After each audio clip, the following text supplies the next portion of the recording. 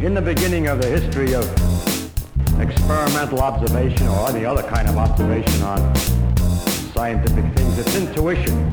It's intuition, which is really based on just experience with everyday objects that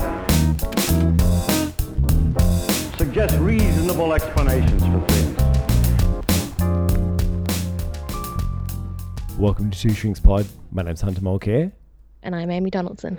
So we are recording this on the 5th of October 2020, and recent events had us cause to think about a really interesting and complex set of emotions. There was a set of events causing many people to have a strange set of complex feelings over the weekend, and it was probably one of the largest ever simultaneous incidents of this, and a lot of people have felt a little uncomfortable about their reaction.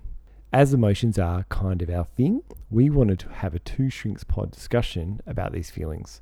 What are they? What's the theories about where they come from? And is it okay? So we're going to play you a clip that we put together, and then we're going to go from there. We begin the hour with a horrifying statistic. The United States has now registered 200,000 coronavirus deaths. Dr. Anthony Fauci this morning, in an interview with Dr. Sanjay Gupta, calls that milestone sobering and stunning. But it affects virtually nobody. It's an amazing thing. I wear masks when needed. When needed, I wear masks. Okay, let me ask. I don't wear masks like him. Every time you see him, he's got a mask. He could be speaking 200 feet away from it. He shows up with the biggest mask I've ever seen. Stunning news. The President of the United States now confirming to the world that he and the First Lady of the United States have both tested positive for the coronavirus, and they will quarantine. All right, Peter, thank you. Again, we're looking at Marine One on the south lawn of the White House, expecting President Trump to come out shortly to be flown to Walter Reed National Military Medical Center in Bethesda. So those clips, of course, are news footage discussing the coronavirus crisis in the United States, followed by President Trump claiming that the virus affects virtually nobody. Then subsequently, the clip was him mocking Joe Biden in the presidential debate that we had just last week. And then 2 days later, the president was announcing that he had coronavirus. And then a couple of days later, he was airlifted or medevaced to hospital for treatment. The feeling that many people have had to this is what's known as Schadenfreude. I hope I'm pronouncing that correctly, which is pleasure in others' misfortunes. Given that most people over the last 4 or so years have been aghast at the behaviour of Donald Trump towards his own citizens, towards those people who aren't white, aren't rich, aren't male, who don't vote Republican, who are educated, who follow science or common sense or morality. It has come quite a shock to most people that they might feel positive feelings that he is now sick or has fallen ill to coronavirus. So this is what we wanted to talk about because it's a really interesting feeling. How did you find out, Amy? Or what was your response or others' responses around? So I was scrolling on Twitter and I saw a piece that was saying that he may have it because he'd been exposed to someone else who'd been diagnosed with it. And then I was still scrolling and reading things when I then saw someone retweet his tweet saying that he tested positive. I was with family and I think they were quite surprised that I definitely experienced the Schadenfreude because I think my persona in the family is like, oh, Amy's the one who looks after everyone. Like she's the compassionate one or the one that goes, hang on, have you thought about what so-and-so was going through? And I was sitting here having a good chuckle on the couch about this. So I think that it was quite surprising and felt out of character to the people around me. And then I felt like I had to justify why it was that I was feeling this feeling. How about you? I think you texted me and told me. Yeah, because I knew that you would feel similarly. And if anyone has followed my Twitter feed, I have opinions about politics. And yeah, so I think I had a mixture of shock and this like Schadenfreude. And, you know, I work as a cancer psychologist, right? I've seen a lot of suffering from physical illness in my day job. I've seen it in my personal life as well. Yeah. And I genuinely don't want people to feel sick, suffer. No, of course not. Because I've seen the worst, right? And it is sort of interesting to sort of then kind of have some set of positive emotions around that and kind of go, what's that about? And I was sitting, it was a very warm day here in Melbourne, that we're now allowed to have picnics in the park because we've been under lockdown, and that's a new thing that we're now allowed to do. And I heard someone else in the park go, "Oh my God, Trump's got COVID." And there was a sort of snickers or laughter or something, a bit further away, but it was quite clear that it was a reaction. It was a real reaction. So, and I think that what you described, that shock, laughter, then followed by a sort of an old shit. And then like a dampening it down and kind of like that pattern. Yeah, it's sort of, have expressed. Yeah, so it's been a bit, I think we're trying to get at this as lay people, I mean, yes, we're professionals, blah, blah, blah, but really, we psychologists, we do actually have emotions and introspection has been one of the ways that psychologists have often taught themselves about emotions and things like that. What's interesting is that these positive feelings have been, particularly by subsequent actions, has turned to more disbelief and rage and anger. The footage today, which will now be historic footage, was of the president with a highly contagious virus going for a drive outside the hospital. In a sealed car. Yeah, and exposing everybody. People. And I can assure you that COVID patients worldwide are not allowed to just go out because they're bored. Anyway, I mean, there's a whole lot of other behaviour that is just immensely frustrating. We're not going to get into that so much. What we're going to do is we're going to talk about Schadenfreude. Amy, can you tell us what it is? As you may guess from the sound of it, it's a German phrase that describes the feeling of pleasure at another's misfortune. And so some of the examples, it's what we've talked about with Trump, but then it's also things like driving and seeing that there's a traffic jam in the oncoming traffic and feeling satisfied that you're not one of the ones stuck in that traffic. Or, a colleague gets a promotion and you don't think they deserve it, and then subsequently they're made redundant and you feel that kind of feeling. For kids, I found an article that was talking about how kids watch a movie and when they see the villain getting caught making some sort of stupid mistake, they feel this same emotion and have a good cackle. It's that feeling. So a core feature of it is that it's passive. You haven't caused the problem. So you're not harming someone else and then enjoying the harm. And it's often a relatively minor misfortune. It's different from sadism, which is active and pain-focused. That's about taking deliberate pleasure from someone else's pain, and sometimes that you've caused that pain. I saw one article that was sort of defining it as sadism as a sort of behavioural active thing, and Schadenfreude is an emotional response. The thing that's interesting is that they're kind of linked in that for people who don't have high sadism, so they don't get enjoyment from other people's pain, there's a line where it stops being enjoyable, where it's no longer okay. Yep. And so that's what we were talking about with that sort of suffering, where probably, there's been an element of enjoyment of the Trump stuff at the start, and then it's been oh shit, is he really sick? What is happening here? What does this mean? How serious is this? Yeah, and so that's the difference. Yeah, like I don't like the guy, but him, from a person-to-person thing, like him being sick, like I sort of said, I don't wish ill on anybody. I also don't think that he's going to learn from his thing, and I don't think that any of his cohort of ne'er-do-wells are going to learn anything meaningful from it. So, I mean, there's no benefit in that. And I don't think it will cause meaningful change in health or in any of those kind of things in the States. No, it clearly hasn't, because there's people without masks out the front. So, but if you did enjoy that, then that would be sort of sadistic. You're enjoying someone's pain. Think Hannibal Lecter or any kind of two-dimensional villain. Exactly. All right, so why do we feel this emotion? What are the theories behind it? You're going to kick us off with the first aspect? Yep, we're going to mention three or four ways of thinking about this emotion. But the key concept in psychology that applies in this situation is what we call appraisal. So it's an appraisal of a situation. So two people can view the same event and have a different emotional reaction. How's that possible? It's because you internalize and you appraise a situation differently. In cancer, in the cancer world, people have different responses to a cancer diagnosis, right? It might be the same, objectively the same disease, and some people might say, I'm going to be fine. Other people are going to go, oh my God, I'm going to die, and a whole lot of variation in between. How is that possible? It's the appraisal. And so as a psychologist, you often ask, okay, so when that happened, what went through your head at that moment?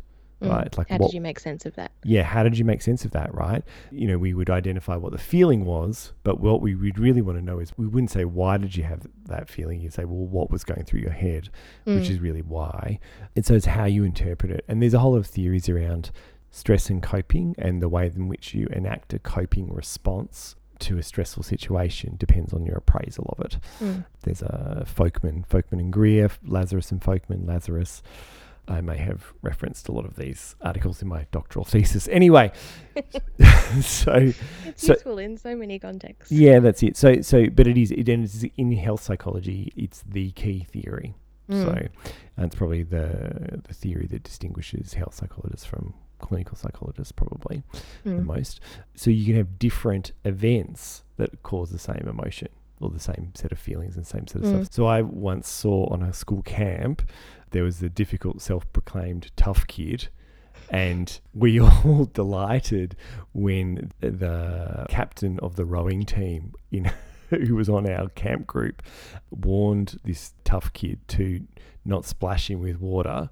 And then the tough kid, of course, splashed him with water, and this guy just picked up the bully and just threw him into the river, and we all just laughed because it was just obvious, right? And then another time I remember, it was the German football team had thrashed Australia in the World Cup, and then they subsequently got thrashed by Brazil or someone, I can't remember exactly. And I remember someone saying on social media, like, oh, what's the German word for Schadenfreude? So those are all examples. One of the things I came across, Amy, was this idea of deserving. So, most people care about a just or a deserved outcome. You witness an outcome, an event where there's like a deserved outcome that typically results in positive feelings, even if that entails a misfortune of others, right? So, your football team winning the final over the hated opposition, or watching the political party you hate get voted out, there is that positivity there.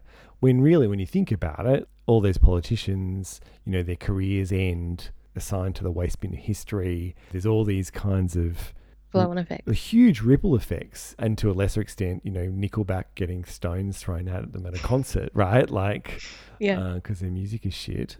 All those different things. So it's when we feel like it's a deserved outcome, right? And so if the misfortune is appraised and as our desire for a just outcome's met, and then that results in Schadenfreude, right?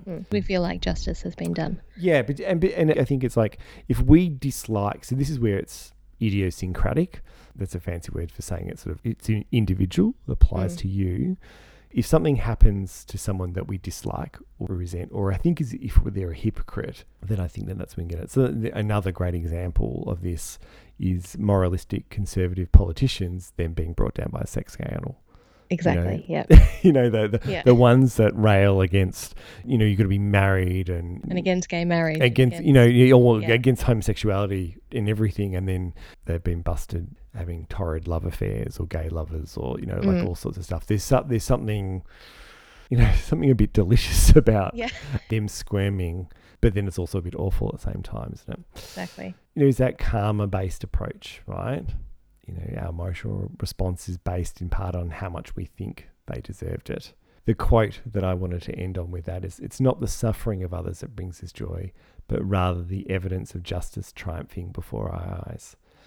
So the idea I had was our pleasure at watching the bad in a film come to a gruesome and satisfying end, a la Indiana Jones and the Raiders of the Lost Ark, and also Indiana Jones and the Last Crusade. And also, if there were any other Indiana Jones films, it would fit that. It would fit that.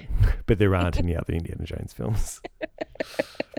What did you come across? I came across some stuff around envy and comparison. So by nature, Schadenfreude is a comparative emotion. It's about your enjoyment at somebody else's misfortune. You can't have it just on your own. There's a bit of an argument that it's the flip side of envy. So when we feel envy, we're in the inferior position. Someone else has something better than us. Yep. Whereas in Schadenfreude, we're in the superior position. Someone else has lost something or something bad has happened to the other person that hasn't happened to us. There's been a lot of mixed research about how it might play a part or not play a part, but it has a logical kind of feeling to it of, we feel better about ourselves because somebody else is in a worse position. So in reality, often their position doesn't change our own. It's just about our perception of the power shift that has that satisfying element to it, rather than their misfortune actually causing things to get better for us. It goes back to that same appraisal stuff. And it's often, particularly in movies or something, it's not that they have a fall from grace and have a road to Damascus thing and kind of change. It's that something bad happens to them a bit. They get embarrassed in front of everybody. And that seems, There was far more early research on this, and then as time's gone on, it shifted more to the deserving element that you've talked about, and then the next one we're going to talk about as well, the sort of in-group, out-group elements. Tell us about that.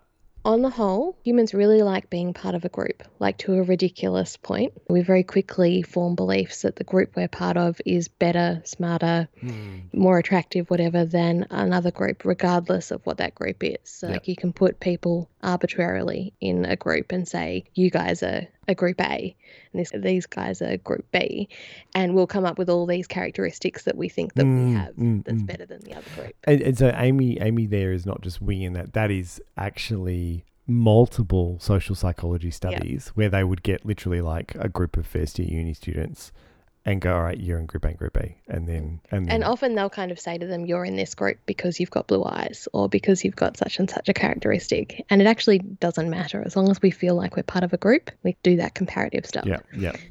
So that bias plays a part in this, in that we not only think better of our own group, but we think that we're more deserving of positive things and less deserving of negative things happening to us. And then the reverse for people in our group. So if something happens to someone who's not in our group, we're more likely to think they deserved it. If it's a negative thing, we think, oh yeah, they must have done something wrong. Whereas we're less likely to think that they must have done something right to deserve a positive thing. We go, oh no, that was a fluke. Yeah, and I really think about sports as a classic, our team is better. And when you really think about it, if you've got 10 football teams, why is one more deserving than another or whatever? And the audience hasn't done anything to make that team better than the other one. I'm sure we'll get emails saying, well, I've supported the club and, we pay our dues. Underwear every time I go to that game, and so they win. Actually, and if you're interested in that stuff, check out, I think it's episode 13 where we talked about superstitions. And we talked about how fans have superstitions and also players have superstitions. It's one of my favorite episodes, actually. Yeah. And I mean, that plays into, there's been some research where that fans actually report more enjoyment of a rival team losing than their own team winning. Like that's more enjoyable, a little bit like you were talking about at the start, that seeing the Germans lose is more enjoyable than us beating the Germans. Oh yeah, no, like knowing that the English cricket team is getting thrashed for some reason, and I'm not even a huge cricket tragic at all, like far from it. So it's really interesting. So the theory I came across was self-enhancement. So really humans have a desire for positive self-evaluation, and when we've got a desire or a need, I'm going to mix terms up. No social theorists contact us. But basically, when you have a drive or a need or a desire, we act to keep it. So if we've got a desire to keep ourselves safe, we will act towards it. And a desire for positive self-evaluation is important for us. And then so if we feel threatened, then we will act to restore it or to enhance our self-evaluation. So if you compare yourself to less fortunate others, that actually is a route to more positive self-view. It's this sort of social comparison benefit. It leads to a better evaluation of yourself. It makes me think actually a little bit about, to pathologize somebody, it's a bit of what I've seen Donald Trump do, what I've seen Donald Trump do at some of his rallies, picking on someone or picking on a group. and then them saying, oh, we're so much better. It's a bit like what you're talking about. And why that links to what I'm talking about is that if your self-evaluation is threatened, so if you see a successful person, or if you're low on self-esteem, or I would say fragile self-esteem. So like I would say, see our episode, Narcissistic Personality Disorder, subtitle, His Majesty the Baby, where we talk. My favourite titled Oh, episode. so good. I don't know. Which one? Let us talk about vegetarians, and it was lettuce, not let us. Anyway, that was a good title. Yeah, We're nerds. but I would say that Donald Trump's probably got fragile self-esteem. Yeah. I wouldn't actually say it's low. I'd say it's easily punctured. But then it kind of, and which is why you see these ridiculous behaviours. And the flare-ups of anger and things like that. Oh, yeah, that's it. And I'm going to go expose my drivers to COVID-19. Anyway, then you would tend to experience more schadenfreude towards the misfortune of others because you're really taking the delight. And so this sounds to me a bit more like an overlap with sadism is it what does. I reckon. It's more pathological. Yeah, absolutely. So do we finish up with the last bit of, is it okay to feel this emotion that you and I have both been feeling the last few days? This is a really interesting question. A lot of people, I reckon, have been grappling with this in real time. And there's been a fair bit of moralising on social media, is what I've seen. It seems to be sort of a split of a group of people going, all emotion is okay, and it's about what you do with it that counts. And then a group of people going, you should never get enjoyment out of somebody else's misfortune, suffering, whatever. You should feel compassion for them regardless. See, I don't reckon I've seen that split. I've seen basically people saying, we wish him well, but we hope that he learns a lesson. And then people just going, oh God, I'm going to, like, this is like they deserve it. But then I think there's been a lot of people moralizing around it. So is it okay to feel schadenfreude? All emotions are okay. Or actually, more correctly, no emotion is neither good nor bad, right? Your emotion is your emotion, right? What I want you to think about is, I'll give you an analogy. There is a Vietnamese bakery near my house, right? And if I go for a run early in the morning, run past it, and have you ever smelled that sweet bready smell? Yes, and in fact, while walking past that very bakery, you have said we're going in here and getting some of those. They smell amazing, so I'm aware. Yeah, but particularly early in the morning, right? When they're really cooking, right? So like when you imagine it's dark, going for a run, there's this sweet bready smell. You're out, you haven't had breakfast. Yeah. And what happens in your body? As I'm talking about it, I can actually feel my mouth salivating. Yeah, me too. Yeah, right? For other people, they might have a rumbling tummy. I can choose whether I stop and go and buy a dozen donuts and eat them, or whether I go on my run and then come home and have an apple or something. I can choose to do that. Now, those choices may or may not be harder or easier for some people or in some situations, right? But my physiological response is just a response. Your emotion to an event is just a response. It's what we do with it that's important. So I would sort of say, going off the deep end in terms of sadistic joy and replaying something awful that's happened and selling T-shirts about whatever it is, then, maybe that's not so good. But that's leading into that sort of behaviour and that real relishing rather than initial emotional response. Yeah. So, I think people have been judging their own emotions. And I think people have been feeling that they shouldn't be feeling that way. Why, Amy, why is it bad for people to go, I shouldn't feel this way? I keep on thinking about the people who have been really badly impacted by Trump's actions and about how invalidating and negating it is for anybody to be told you shouldn't feel this way, but particularly the people who have been affected by policy stuff or direct stuff, around COVID or around, things to do with sexual assault or around racial things, all sorts of broad spectrum sort of decisions and impacts that he's had on people's lives, the depth of hurt that's ignored when you kind of shame someone about feeling this way really seems really damaging to me, of kind of going like, you know, you have to feel compassion. You should be feeling this particular way about somebody who's hurt you. Feels quite callous and invalidating. Who hasn't shown any capacity for empathy.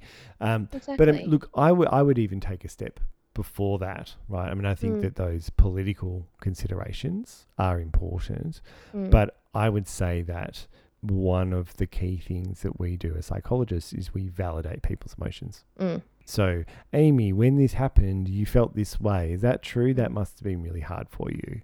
That's a key, no matter what your training is as a psychologist or a therapist or a social worker or a doctor or a psychiatrist. That validation is a key therapeutic element. And when you grow up in an environment where your feelings are invalidated, if you have a parent or a brother or a sister or an uncle or a teacher who tells you that the way that you're feeling is wrong, or that you shouldn't be feeling a particular kind of way, you know, Catholic guilt is a classic one. You know, and I've worked with a number of older people who've immigrated to Australia from the UK, and they have a whole lot of guilt and shame and shoulds about the way in which they should act and their feelings. And you're kind of like, well, not really.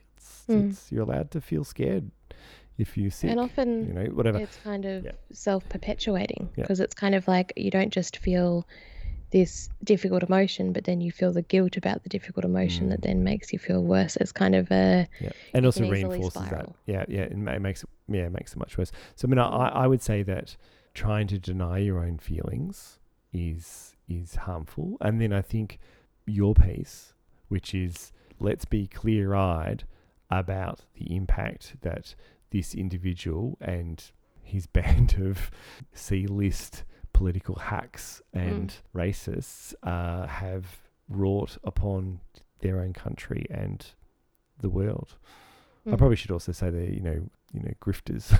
But anyway, not to mince words, but... Yeah, I think it's a difficult one because it's not necessarily a comfortable emotion to feel. No. Like, yes, we've talked about the pleasure element of it, but because of all of that sort of moral, social element to it, it is kind of conflicted and uncomfortable. And there is that second guessing of, oh, should I be feeling this enjoyment or not? And I was interested when we were reading some things about this, that people have been arguing about this emotion for my God. long. Yeah, like like Aristotle. I was going to say, talking about that it was immoral to feel like this. And so I think that, like, as humans, this is something that we've been grappling with for a really long time. Yeah, this isn't a 2020 problem. Like, no, it's not. Was it Nietzsche says, is malicious joy devilish, as Schopenhauer says? And then he replies, well, all pleasure in itself is neither good nor bad. Right? More recently in 2000, Aaron Ben-Zeev, apologies if I've got that wrong, it says that the moral evaluation should be dependent upon the severity of the misfortune and extent of the person's own involvement in causing it and the justification for the misfortune. It's not a vice, but it's not a virtue. And Which is kind of tapping into that Schadenfreude versus sadism kind of element as well. Just how bad it is. Yeah. And how much you were involved or not involved. The emotion we're talking about, you're not involved. And what's clear, just to anyone who thinks that Donald Trump is an unwilling victim of bad circumstance, he has clearly and consistently flouted all the guidelines around appropriate behaviour with a highly contagious disease. And the most current thinking is that there was an event where they were announcing nominee to the Supreme Court, and at that event there was a whole lot of people who've now become positive. And at that event, no one was wearing masks, no one was social distancing, they were hugging, they were outside and they went inside. Now, I work in a hospital and I wear scrubs, I wear a mask, and I wear protective eyewear. And I have to do a survey about every time I start work. I have to do a survey about, have I got any symptoms? I've had 6 COVID tests this year. Yeah. I've I'm lived working it. from home, and I still get asked those same survey questions and have to report to my workplace about if I have any of those symptoms and have to be tested and all of those sort of things. It's not something that's taken lightly. Yeah. So what's interesting as we talk about it is that I think Schadenfreude quickly runs into anger and frustration and disbelief. I think so. And I always think about anger and frustration as part of, their common reactions to stressful, difficult circumstances. Yeah. And I think especially one like this where a lot of people feel powerless. And it's just watching it unfold. It's this kind of frustration of, we know better. We've learnt over this year about this disease and about what happens and about how you protect yourself the best you can. And this is flying in the face of that. And that sort of anger and whatever then gets stirred up by people supporting his behavior or leaning into that. And it's such a complex thing. It's just a whirlpool of emotion, I think. Yeah. So I genuinely hope that the president does get better.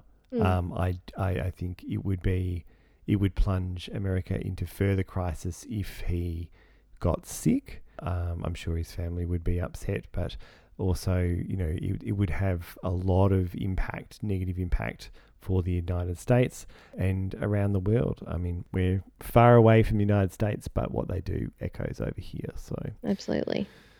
Should we take a break? Yes. We'll be back with things that came across.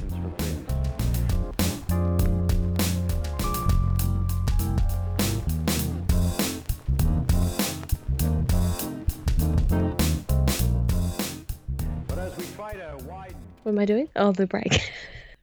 Every time.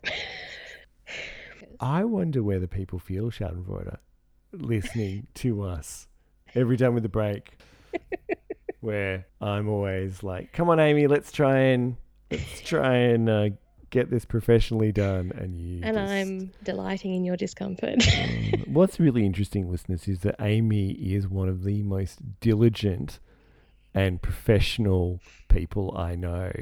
If you've ever had the pleasure of reading one of her essays or been in a group assignment with her, wow, I don't put that much effort in. So to see her kind of just stir shit. So the break, I'm just going to take over. No, you can do it. You can do it. I can do it? Yep. I can do it. The break is where we ask you to stop smirking at me. We have a website, twoshrinkspod.com. You can contact us at twoshrinkspod@gmail.com, and you can follow us on Twitter. If you do like our show, you can rate us and review us on Apple Podcasts. See, that's how you do it, Amy. That's how you do it. Yeah, it's as simple as that. And then, if you give us 5 stars and whatever, then I get to send text messages to Hunter going, guess what? We've gone up 1 point in the charts today. And he gets so delighted. Or you can send us images of your pets.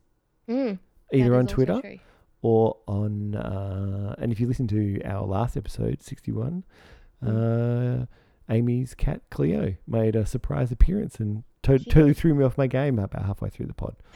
She's currently asleep on the lap of a bear that she has made her own and is licking his belly every now and then. So she's living the good life. So we've diverted. Let's get back to it. Yeah, we can do this. Two Shrink Pod. As it gets wider and wider and we see a greater range of phenomena, the explanations become what we call laws instead of simple explanations. So we're back from the break. I finished my Milo, so I'm now onto some water. How exciting. I'm still on my tea. We're going to do a short things came across. This is where we kind of just talk about an article that may or may not be related to anything that has caught our eye. Amy, tell me, you what is your observations of people who don't wear masks correctly at the moment? What I've noticed them doing? No, just who are they as a group? If you were to, around the place, what I've noticed is that there's more older people who aren't wearing masks. I've seen far more older men doing the nose over the top of the mask thing. Yep. And then I've seen a lot of women wearing masks that sort of hang off their face in a sort of chin hammock kind of. Yep. You know, I live in an area that's it's a mix of students and people who live in massive houses and then young professionals.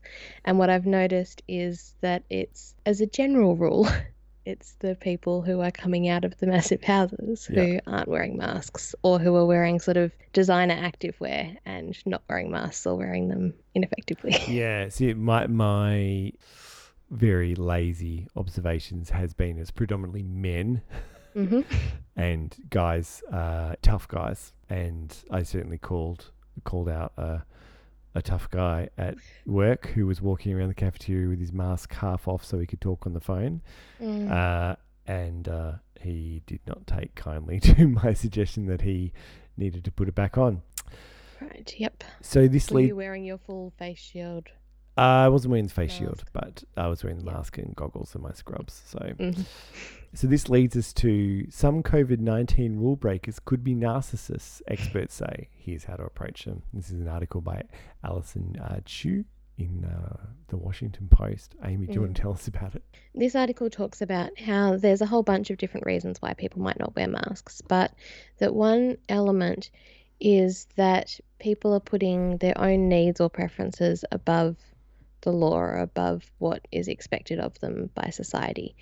And there's an interview with a psychologist, I think she is, and a researcher who speaks about the idea that this indicates some level of narcissism, in that it's sort of like, well, I'm special, the rules don't apply to me, and I don't care about other people or about the impact on other people.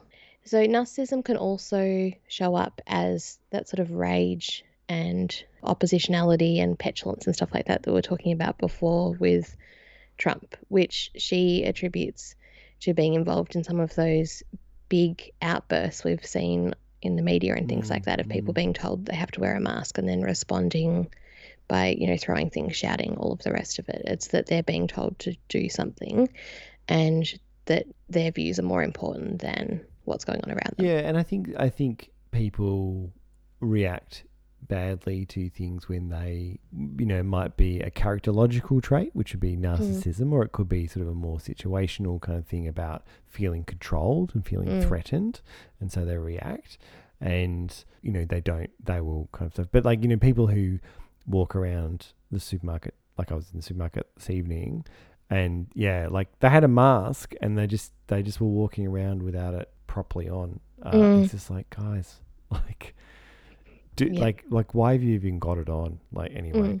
But, and also, like, just as an advert for one of our other episodes, we did 2 episodes, the Dark Triad and the Dark Tetrad. So, and those episodes have been proven quite popular. But if you're interested in narcissism, psychopathy, Machiavellianism, and sadism, check out those episodes. We kind of have a really in-depth discussion about some of that stuff. And it looked like from this article that there are a few different studies that have been done around the world about compliance to social distancing and mask wearing and things like that. And they're finding that those traits that we speak about in those episodes are related to less compliance with these public health measures, I mean, which kind of fits in. Yeah, I mean, I think it's difficult. Like, I try and be very vigilant. But, like, the other week, I was really caught up in what I was doing. I was in an office and, you know, I didn't have to have a mask on because I was alone in a closed door office. And then I ran out to get something and I was like, oh my God, felt like I didn't have any pants on, like, you know, because my face was naked, and like bolted back into the office to get my mask.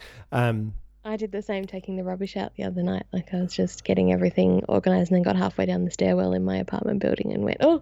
Yeah. So, I mean, so it's back inside. You know, so I mean, I think it's important to not pathologize people. You know, they might genuinely not realize, or it might have slipped off and they might not have realized or something. Although I would say months into a pandemic, I have a very low bar for people's excuses nowadays. But yeah, I think there's, particularly in Victoria, there's been so much messaging about wearing masks, but then also the right way to wear them, that it's been daily and it's everywhere. It's in so many different mediums that it would be hard not to know that information. Yeah. At this point. So let's change the topic to something a little more fun.